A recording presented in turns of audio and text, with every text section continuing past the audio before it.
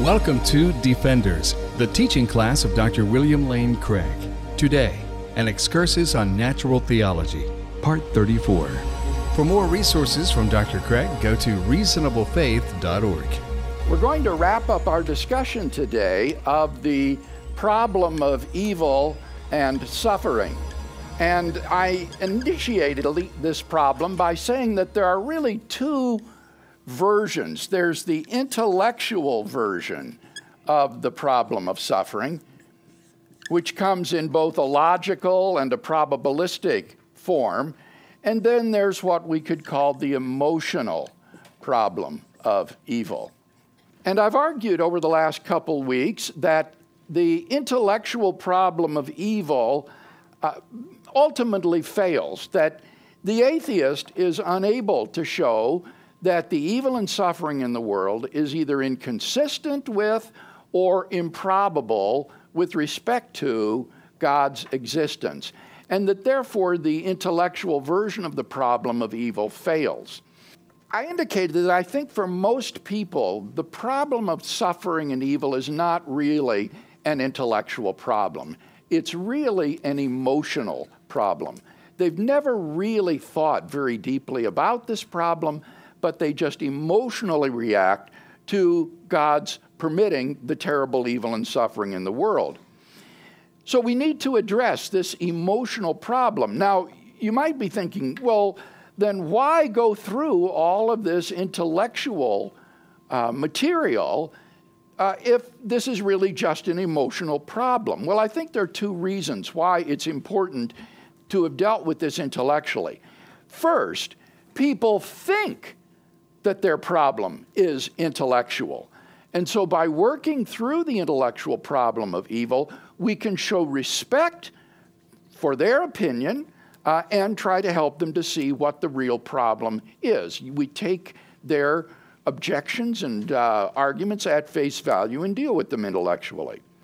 But secondly, I think also that what we've seen can be of tremendous help to us when we are called upon to go through suffering. The health and wealth gospel and the gospel of positive thinking that is preached in so many mega churches and denominations in the United States are simply false gospels, and they set people up for a fall. They cannot make sense of terrible, apparently pointless suffering entering in your life, and therefore are setting people up for tremendous doubt and perhaps abandonment of their faith when they encounter that sort of suffering. And it's very obvious that these are false gospels, because that sort of health and wealth, prosperity gospel won't preach in Iraq or in Syria or North Korea or 1,000 other places. And if it won't preach there, then it's not the true gospel. We need to understand that God's plan for human history may involve terrible suffering for us, whose point or reason we may not be able to see. Indeed, we cannot expect to see it. Our hope is not in worldly happiness, but rather in that day when we go to be with God and He will wipe away every tear from our eyes. So, what can be said to folks who are struggling with the emotional problem of suffering? Well, in one sense, the most important thing may not be what you say at all. For many people, I think the important thing is that you just be there as a sympathetic listener, as a loving friend who cares about them. You don't need to have all of the answers. They may simply need someone who understands, who sympathizes with them, and gives them a shoulder to cry on. But still, there will be people who need counsel, and we ourselves may need to deal with the emotional problem of evil when we go through suffering. So, what does the Christian faith have to say to deal with this problem as well? Well, it tells us that God is not some sort of distant creator or impersonal ground of being. Rather, it tells us that God is a loving Heavenly Father who shares our hurts and who suffers along with us. On the cross, Christ endured a suffering of which we can literally form no conception whatsoever, because he endured the punishment or penalty for the sin of the whole world. Even though he was perfectly innocent, he voluntarily took upon himself the consequences for the sin of the entire world that we deserved. None of us can comprehend that suffering. Even though he was innocent, he voluntarily took upon himself incomprehensible suffering for our sake. And why did he do this? Simply because he loves us so much, to bring us back to a relationship with God, our Heavenly Father. How can we reject him who was willing to give up everything for us? And so when God asks you to go through suffering that seems pointless, unnecessary, or unmerited, I think that meditation upon the wounds of Christ can help to give us the moral strength and the courage that we need to bear the cross that we are asked to carry through life. Don't torture yourself trying to figure out why God is permitting you to go through that suffering.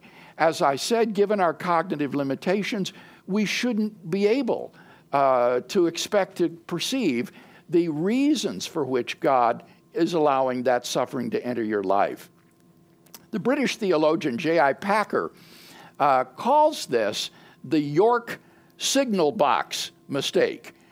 Packer says that in the city of York in England, there's a great train yard filled with tracks that have shuntings off to the side, sidings and so forth. And the tracks are controlled, or the trains are controlled by a signal box that is in a tower over the entire train yards in York. Now, to someone who is in the signal box, he can see on a lighted electronic map the little glowing worms of the various trains and why one is shunted onto a siding there, why another train is pulled over here. It can all make sense to someone in the signal box. But to someone down on the tracks, it's utterly incomprehensible why these trains are moving all about him the way they are and why they're being shunted in the ways that they are. It would be incomprehensible to the person down on the tracks. And what Packer says is when it comes to the evil and suffering in our lives, for better or worse, we're not in God's signal box. We can't see the big perspective. We're down on the tracks. And therefore, when we try to figure out why God allows us to suffer in a certain way, we are presuming to be in his position in the signal box, and we're not there. Rather than try to figure out why God is allowing you to suffer in this way, you should simply ask him to give you the strength and the courage to bear the suffering that Christ has called upon you to bear, and to see what lessons you might learn out of this. I mentioned earlier in our study that the knowledge of God is an incommensurable good to which our suffering cannot even be compared. To know God, to come into relationship with him, is a good which is literally incomparable to the suffering that we undergo. Few of us, I think, really understand this truth. But I had a colleague when I taught at Westmont College who got to know a woman who did understand this. He used to make it a practice of his to visit shut-ins in nursing homes in the community in an attempt to bring some bit of cheer and love into their lives. And one Mother's Day, he was visiting a nursing home in which he met a woman whom he would never forget. And this is his account of that woman and that friendship. He says, on this particular day, I was walking in a hallway that I had not visited before, looking in vain for a few who were alive enough to receive a flower and a few words of encouragement. This hallway seemed to contain some of the worst cases, strapped onto carts or into wheelchairs and looking completely helpless. As I neared the end of this hallway, I saw an old woman strapped in a wheelchair. Her face was an absolute horror. The empty stare and white pupils of her eyes told me that she was blind. The large hearing aid over one ear told me that she was almost deaf. One side of her face was being eaten by cancer. There was a discolored and running sore covering part of one cheek, and it had pushed her nose to the side, dropped one eye, and distorted her jaw so that what should have been the corner of her mouth was the bottom of her mouth. As a consequence, she drooled constantly. I also learned later that this woman was 89 years old and that she had been bedridden, blind, nearly deaf, and alone for 25 years. This was Mabel. I don't know why I spoke to her. She looked less likely to respond than most of the people I saw in that hallway. But I put a flower in her hand and said, "Here's a flower for you. Happy Mother's Day."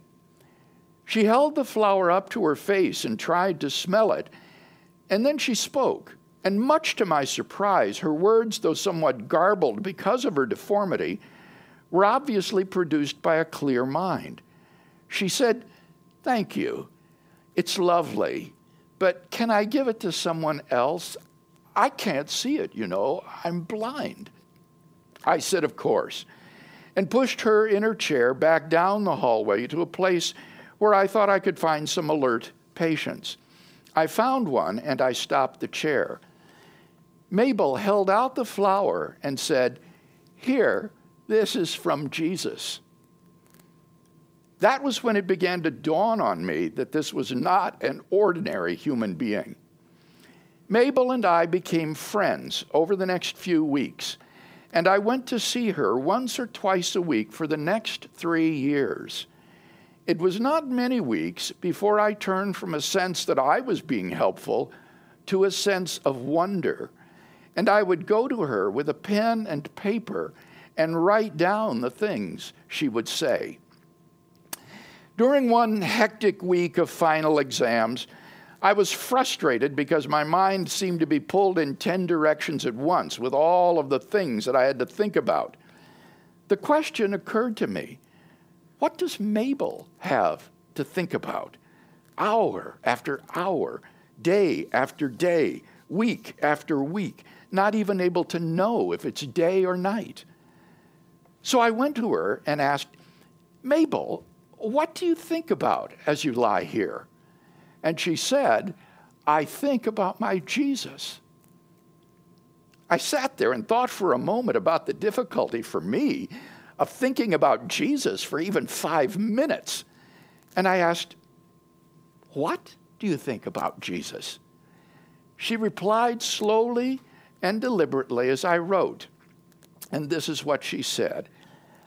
"I think how good he's been to me. He's been awfully good to me in my life, you know. I'm one of those kind who's mostly satisfied. Lots of folks would think I'm kind of old-fashioned, but I don't care. I'd rather have Jesus. He's all the world to me." And then Mabel began to sing an old hymn. "Jesus is all the world to me, my life, my joy, my all. He is my strength from day to day. Without him I would fall. When I am sad, to him I go. No other one can cheer me so. When I am sad, he makes me glad. He's my friend." This is not fiction. Incredible as it may seem, a human being really lived like this. I know. I knew her. How could she do it? Seconds ticked and minutes crawled, And so did days and weeks and months and years of pain without human company and without an explanation of why it was all happening. And she lay there and sang hymns. How could she do it? The answer, I think, is that Mabel had something that you and I don't have much of. She had power. Lying there in that bed, unable to move, unable to see, unable to hear, unable to talk to anyone, she had incredible power. What an amazing testimony. Paradoxically, even though the problem of suffering is the greatest obstacle to belief in God's existence, at the end of the day, God is the only solution to the problem of evil. If God does not exist, then we are locked without hope in a world filled with pointless and gratuitous suffering. God is the final answer to the problem of suffering, for he redeems us from evil, and he takes us into the everlasting joy of an incommensurable good, which is fellowship with himself.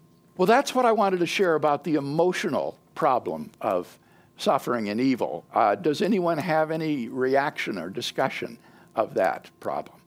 It sounds like Mabel was highly spiritually mature, because I've noticed that even in my own personal life, when conflict comes, the first thing you do is panic. You wonder what you're doing wrong. How can you fix it? Like Thomas mentioned in the sermon, did I pray long enough? Have I given enough quiet time? And so because of the pain is hard, whatever it is, a physical ailment, you've lost a job, you've lost a relative, whatever it is, you wonder why God is coming at you. You think, okay, did I do something wrong? Especially if somebody's lost a child, they wonder if they were bad parents or if they've done something where they deserve that. Yeah. Because there are Old Testament verses, at least, that seem like your happiness is right in line with whether or not you're good to God. Obviously, the New Testament, it's different, with all the. Yeah, don't forget that the book of Job is found in the Old Testament. Oh no, I'm not. I didn't say the whole Old Testament. No. I'm just saying some of Proverbs says if you give your life to God, basically that He'll direct your steps and you'll be successful and so on and so forth. But I agree that you can focus on God. I think there's adages that talk about instead of looking at how big your problem is, look at how big your God is. Yeah. It takes time to get to Mabel's level, but yes, if we could learn to just dig our heels in and just say, God, okay, whatever you're doing here, help me to get through it, or whatever you're doing to my friend, help me to just be there for them. Yeah. I think if we just focus on Him, that's what we need to do. But it is hard. You do panic and you try to run from the pain. You try to figure out any way to get rid of it and just move on with your life. But sometimes God is just trying to change your life. Yeah. So. Yeah. Yes, Patrick? Well, something that struck me about Mabel's story was when he said she had power. Yeah. And I started thinking about other people that I've known in very unfortunate conditions, and they seem, and I can't prove it, this isn't any kind of logical proof of any kind, but they always seem joyful. It seems like they've been given a grace that we can't have, that they have been given a gift that we could only imagine even if we were in their situation, we wouldn't necessarily have it. But those people seem to be almost specifically chosen to be infused with a grace that gives them a joy that we can't understand. When you see the Downs child, always happy, full of love, I've never seen a miserable Downs person. They're always happy. Yeah. Why?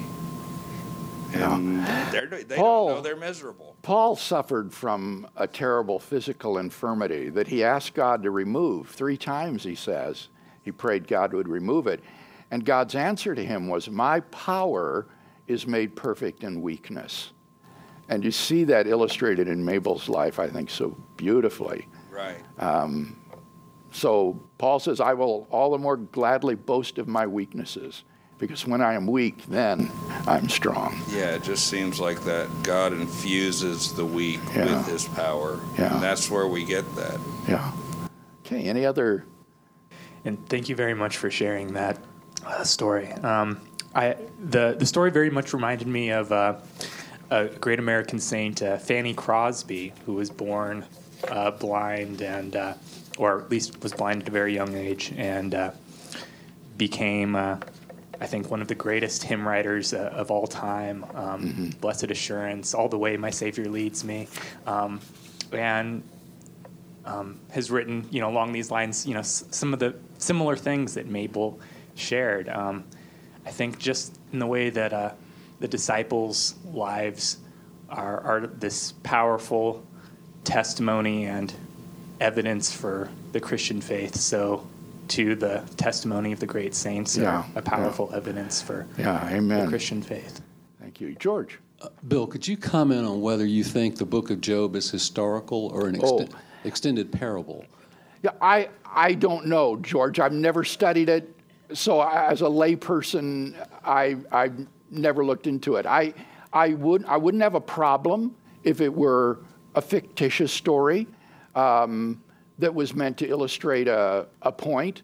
But in the absence of any reason to think that, I think one can take it as historical. I've just never explored that. Well, the one issue that bothers me, if you try to take it as history, is it says that Job had 10 children, they were all killed, and Job was tested, and he lost all of his property. And at the end of the book, his fortunes are restored twofold, and he has another set of children. But the original children are gone, they don't return. And if you take it as history, it seems like that's not really a restoration of his fortunes in the sense of losing those children. That causes me pause to take it as history. Yeah. Well, I don't know. Maybe what that might cause you to question is not so much the historicity of it, but perhaps the Jewish value system that is expressed there, that if a man loses some of his family and then God gives him twice as large a family, for an ancient Jew, that might be thought to have your fortunes restored. That is exactly what, in a Jewish culture that valued family, one would mean by having your fortunes restored. So we've got to recognize that we're dealing with ancient cultures here that may be very different than our modern cultures in terms of their values. And I think that would need to be considered as well. Yes? I just have a quick comment. Thank you again. That was an incredible story. I was struck by the word, at the end, that it showed incredible power. Because the word I expected was faith or strength. Mm-hmm. Power to me means someone's got control over other people or things, and here's this helpless person. So I'm still kind of struck by that word. Yes, it's a tremendous paradox, isn't it? And I think he's right in choosing it. He could have said she had great faith, but he didn't. He chose to say that this seemingly helpless invalid had, in fact, tremendous power, much greater power than we who are well seem to exhibit. So I like the choice of words that he gave. Yeah, Brad. I think also in the case of Job, we have to have a perspective that is not of this world, that's of eternity. And yes, indeed, those children are gone. They're better than Job. Right, they're better off. They're better off than Job. And I think, all of the people of the Old Testament are dead. All of the people born before 1850 are dead. They're all dead. And so part of what we have to look at, I think, with suffering is not this world, but eternity.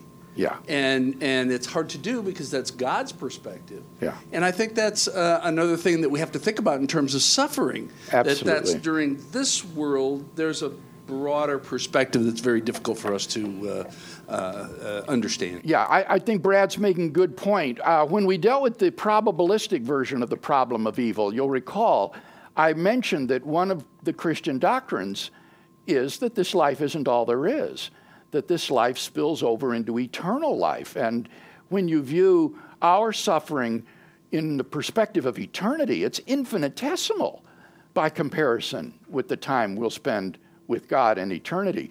But I think what Brad is pointing out here is that this also goes some distance toward dealing with the emotional problem of evil. If you can live in light of eternity and keep your eyes fixed on that, that will help to give you the strength to endure the suffering that we go through now. So that this point is not only intellectually relevant, but it is, I think you're right, emotionally important as well. Yes, Stephanie. I want to go back to that power, the word power. One of the things that I run into as a doctoral student at Georgia State is this whole idea of, only white men have power in this country. It's an urban university. It's a research university. So it's very much a worldly mindset. They would not look at Babel and say, oh, yeah, that's power. And I think part of what we need to do as believers is to retake the word power and attribute it back to what the word actually means. I mean, power is not, I get to boss you around, although people in their sin natures have taken it to do that. But power means enabled by God to persevere. Yeah. And I think we've lost sight of that as well. Well said. Thank you, Stephanie. Yeah, Taylor over here. Hello, Dr. Craig. You said that this was the response to the emotional problem of evil. Yes. Are we going to be continuing on with other discussions? I feel like No, I think that this is sufficient for dealing with the emotional problem of evil. Okay, then I better ask the question now. A book that was written, I think, relatively recently by Bart Ehrman, about the problem of evil. I was wondering if you could respond to something like that. Or were you saying that these issues dealt in the Bible are actually saying that, you're supposed to respond to the problem of evil this way, and then another part of the Bible it says that you should respond to the problem of evil by saying that? I haven't read Bart Ehrman's book on the problem of evil because I don't think it's likely that a New Testament scholar who has no training in this area would have much insight into the philosophical questions related to the intellectual problem of evil. I think it is very interesting, though, that Ehrman's abandonment of the Christian faith, he said, really had nothing to do with biblical inerrancy or his finding errors in the Gospels or his work as a New Testament scholar, where he is trained and where he is expert. He's a textual critic on the Greek manuscripts of the New Testament. There wasn't anything in that apparently led to an insuperable obstacle to Christian faith. It was these philosophical questions related to the problem of evil that caused him to lose his faith. And I, for one, find that tremendously paradoxical because it wasn't something in his area of expertise that challenged him and made him lose his faith. It was in something on which he hasn't studied. He is an expert. And I would simply say that the responses to the intellectual problem of suffering that I've given, I think, are thoroughly biblical and are good responses to the probabilistic version. Did you have something specific in mind? I think his argument was that each one of these examples of how, like, let's say you're sinning, your sin has caused this evil to happen to you, is one response. But then another place it will say it's not that. Right. He'll say that these are two separate accounts that are contradictory. The Bible contradicts itself rather than different scenarios can have different explanations. Would you? I was just wondering if you. Yeah, I think that again, that will be a question for the consistency of biblical theology, not the adequacy of the answer to the problem of suffering and evil.